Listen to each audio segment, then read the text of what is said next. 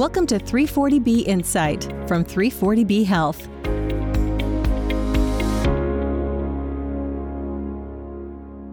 Hello from Washington, D.C., and welcome back to 340B Insight, the podcast about the 340B drug pricing program. I'm your host, David Glendinning with 340B Health. On today's episode, we have Cindy Williams with Riverside Health System in Virginia. We often have pharmacy and health system experts like Cindy on the show to discuss 340B operations, compliance, and clinical topics, but we do not often get the chance to speak with these guests about their career journeys in the 340B world.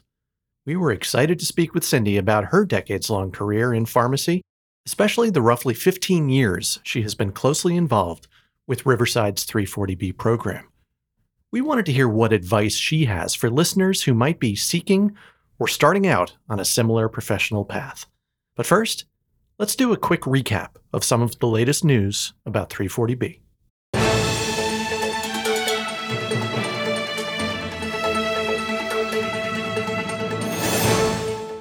The Centers for Medicare and Medicaid Services recently released a proposed rule outlining its plan to remedy Medicare Part B pay cuts to 340B hospitals that were in place from 2018 through most of 2022. As you will recall, the U.S. Supreme Court unanimously ruled last summer that these reductions were unlawful. CMS is proposing lump sum repayments of about $9 billion to affected hospitals for the additional amounts they should have been paid since 2018. But the agency also says it will decrease the rates Medicare will pay all hospitals in future years for non-drug items and services to meet federal budget neutrality requirements. Those reductions will total $7.8 billion over the next 16 years, CMS estimates.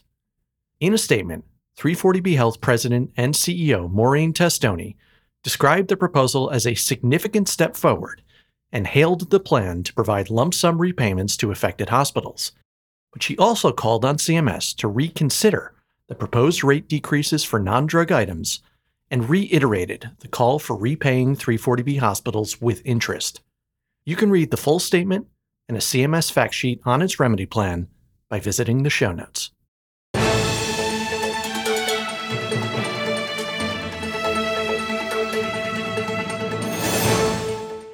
And now for our feature interview with Cindy Williams. Over the course of her distinguished pharmacy career, Cindy has gained significant 340B experience, and she has used that to become a strong advocate for the program and a valued resource for others seeking to learn more about 340B. Miles Goldman sat down with her to reflect on this career and find out more about what guidance she has for future leaders in the 340B world. Here's that conversation.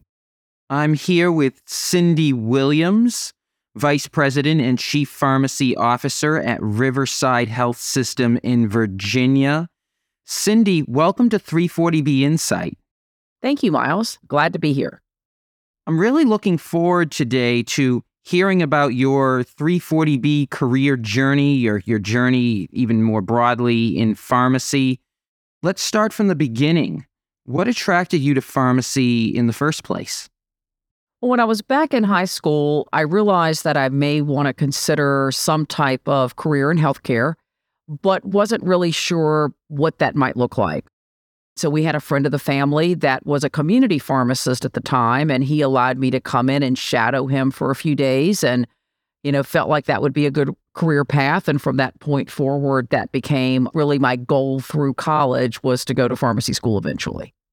And tell us more about your educational experience once you decided to really go down this pharmacy path.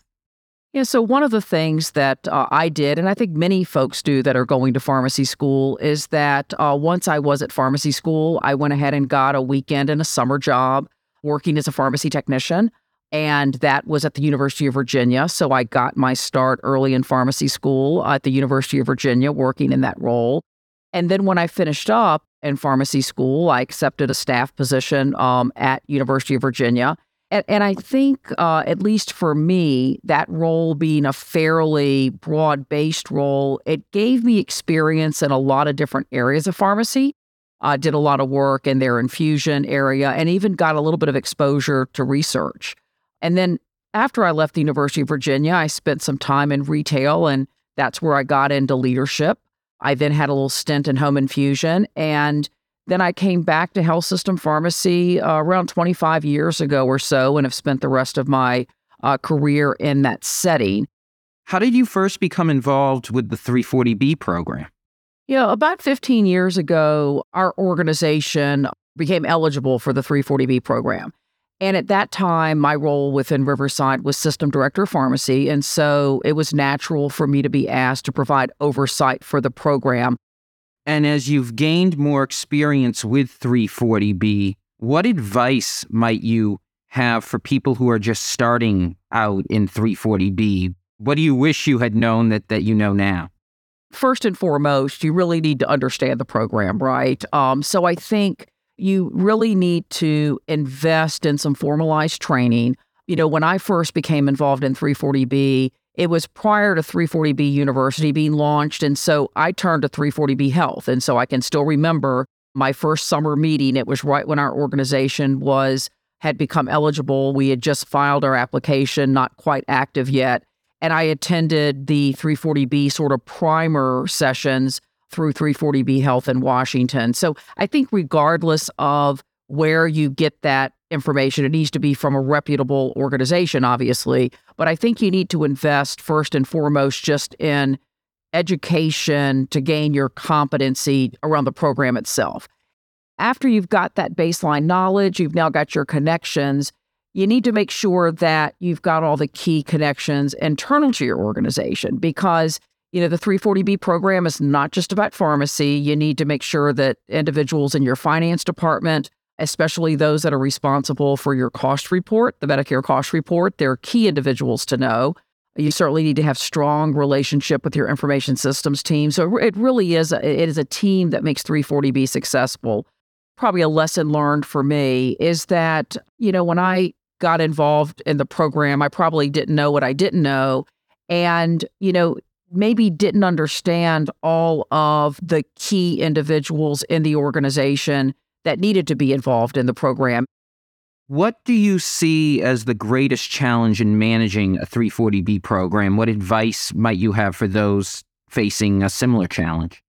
I think understanding how your organization can continue to maximize the value of the program to the organization in order to be able to stretch those scarce resources, but doing that while maintaining a compliant program.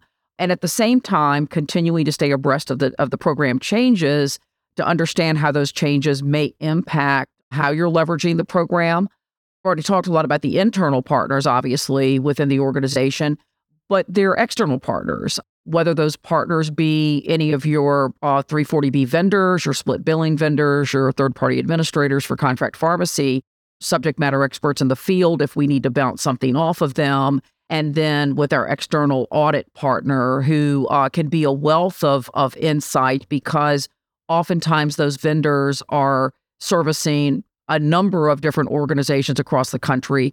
And so if you're coming up against a challenge in your organization, they may very well have seen an organization that has figured out, how they're going to move past that challenge and either can provide that information or connect you to another colleague in the profession. Coming back into the health system world, how did you end up at Riverside Health System and what has your professional journey been like there? I joined Riverside in 2001. I was actually in pharmacy leadership for a national hospital pharmacy management organization at the time, and they had a relationship with Riverside, and Riverside was in need of a change, if you will, in system leadership to enhance and progress pharmacy services. And so I joined Riverside at that time as the system director of pharmacy, and I had oversight of all hospital operations, which at that point included 4 acute care facilities. As my role expanded to include oversight of our medical group, our ambulatory practices, we opened a retail pharmacy. We've got very extensive cancer and non-cancer infusion. We have long-term care services. As my role continued to grow and expand, I subsequently left the pharmacy management organization and became the vice president and chief pharmacy officer for Riverside. That's a lot of great and important growth in services and initiatives. How did you approach launching and expanding, some of these programs that you were just talking about? I think it really starts with understanding where the organization is going and then understanding what role will pharmacy play in that. Every organization is going to be different. And as healthcare finances and other things change, organizations are going to continue to have to learn to respond. So I think really, having that seat at the table, understanding the strategic plan, understanding the role that pharmacy can play, and then determining what are those service offerings that make sense for the organization that pharmacy can develop and implement. With your chief pharmacy officer hat on, is there anything you now know about specifically being a chief pharmacy officer that you wish you had known when you first started? I think one of the most important things, and I mentioned it in one of my earlier responses, is you have to be at the table. And I think there are often times that others in the organization may not fully understand the breadth of what pharmacy can bring to an initiative. And so when you hear about, meetings or committees or whatnot that where pharmacy may play a role, just asking the question, is there any reason I can't sit in on that committee? I know you've been involved with professional organizations. How have these different professional organizations benefited your career? I think it is critical to have not only the connectivity, but when, your work-life balance allows, to have more active engagement with professional organizations. And I think there's a number of reasons for that. I think first and foremost, it's around staying connected with what is going on in the profession, but it also connects you with peers. And that professional networking is so valuable over the course of your career, whether it's you seeking a professional colleague to act as a mentor in a certain area, or whether you step up and become a mentor for someone who is maybe just entering the profession or just starting, a different career journey. Oftentimes, you reach out to these professional colleagues. I call it, the phone a friend. If you don't have those connections through professional organizations, it's really difficult to be able to leverage what others have learned to maybe fast start something within your own organization. I think when, you get that involvement, it does tend to snowball, and it does open additional doors and allows you pretty much as much involvement as you want to, up to and including elected office. You also have been very active advocating for 340B and other pharmacy issues, and we're really appreciative here at 340B Health about that. How do you make the time for advocacy with all the other responsibilities you are managing? We're all really busy. You wonder, how can I squeeze another thing into the day? But I do believe that advocacy is really important, because if we don't advocate for ourselves in our profession, nobody else is going to do that for us, right? And I think for me, it wasn't as much an issue finding the time, because I'm not sure that advocacy always takes a lot of time. But I do think if you've never done it before, it can be really intimidating. I remember the first time that I did an advocacy day up on Capitol Hill with 340B Health. I was quite nervous, right? You're going in and you're talking often to legislative aides, but you may also be meeting with the member. And what am I going to say?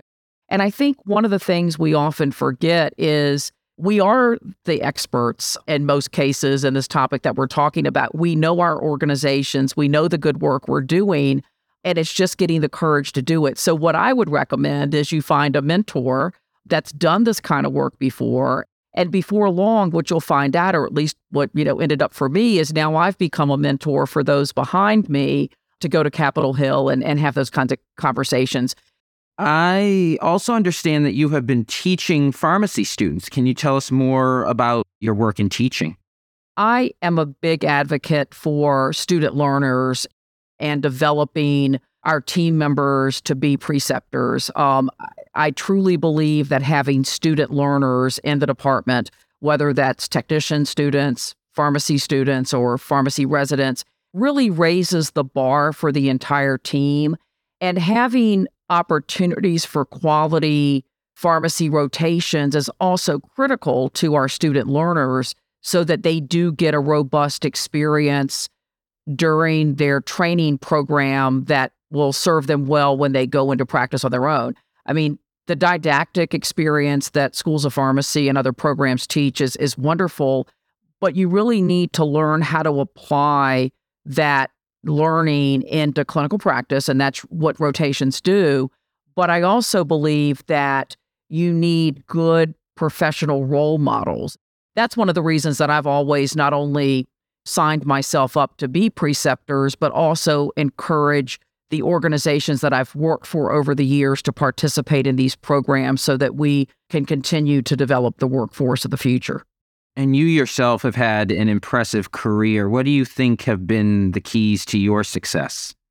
I think it's really important that whatever role you're in pharmacy or in life generally, to understand that what you've learned in school is really just the starting point.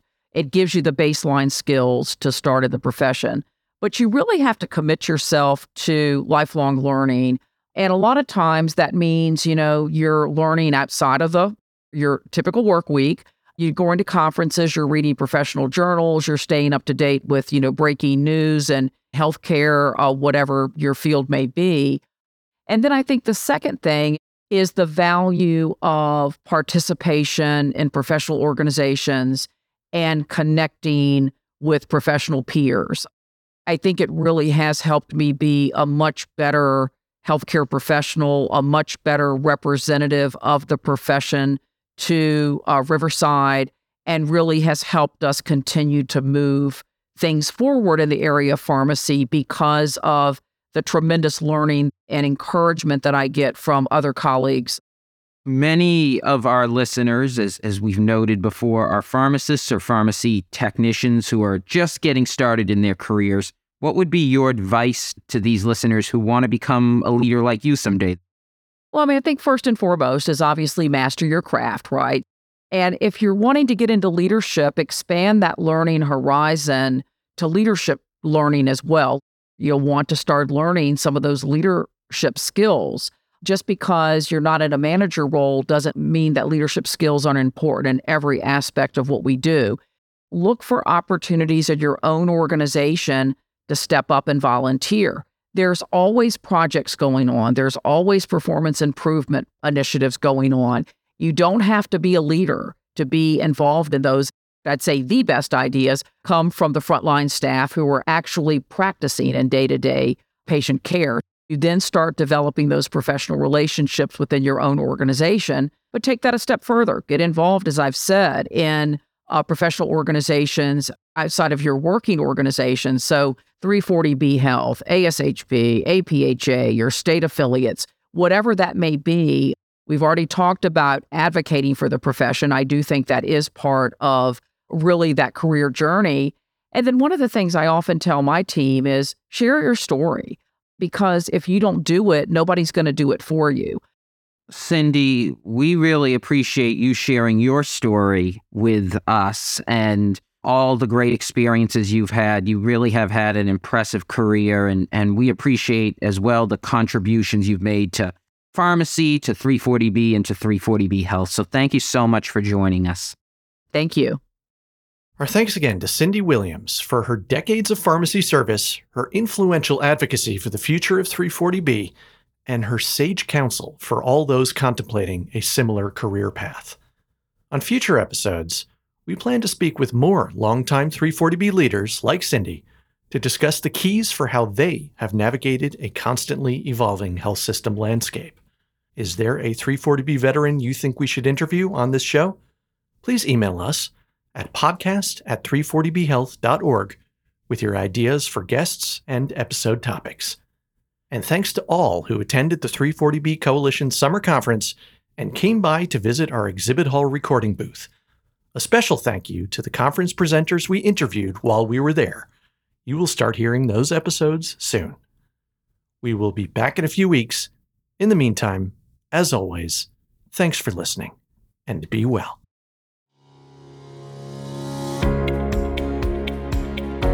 Thanks for listening to 340B Insight. Subscribe and rate us on Apple Podcasts, Google Play, Spotify, or wherever you listen to podcasts. For more information, visit our website at 340bpodcast.org. You can also follow us on Twitter at 340B Health and submit a question or idea to the show by emailing us at podcast@340bhealth.org.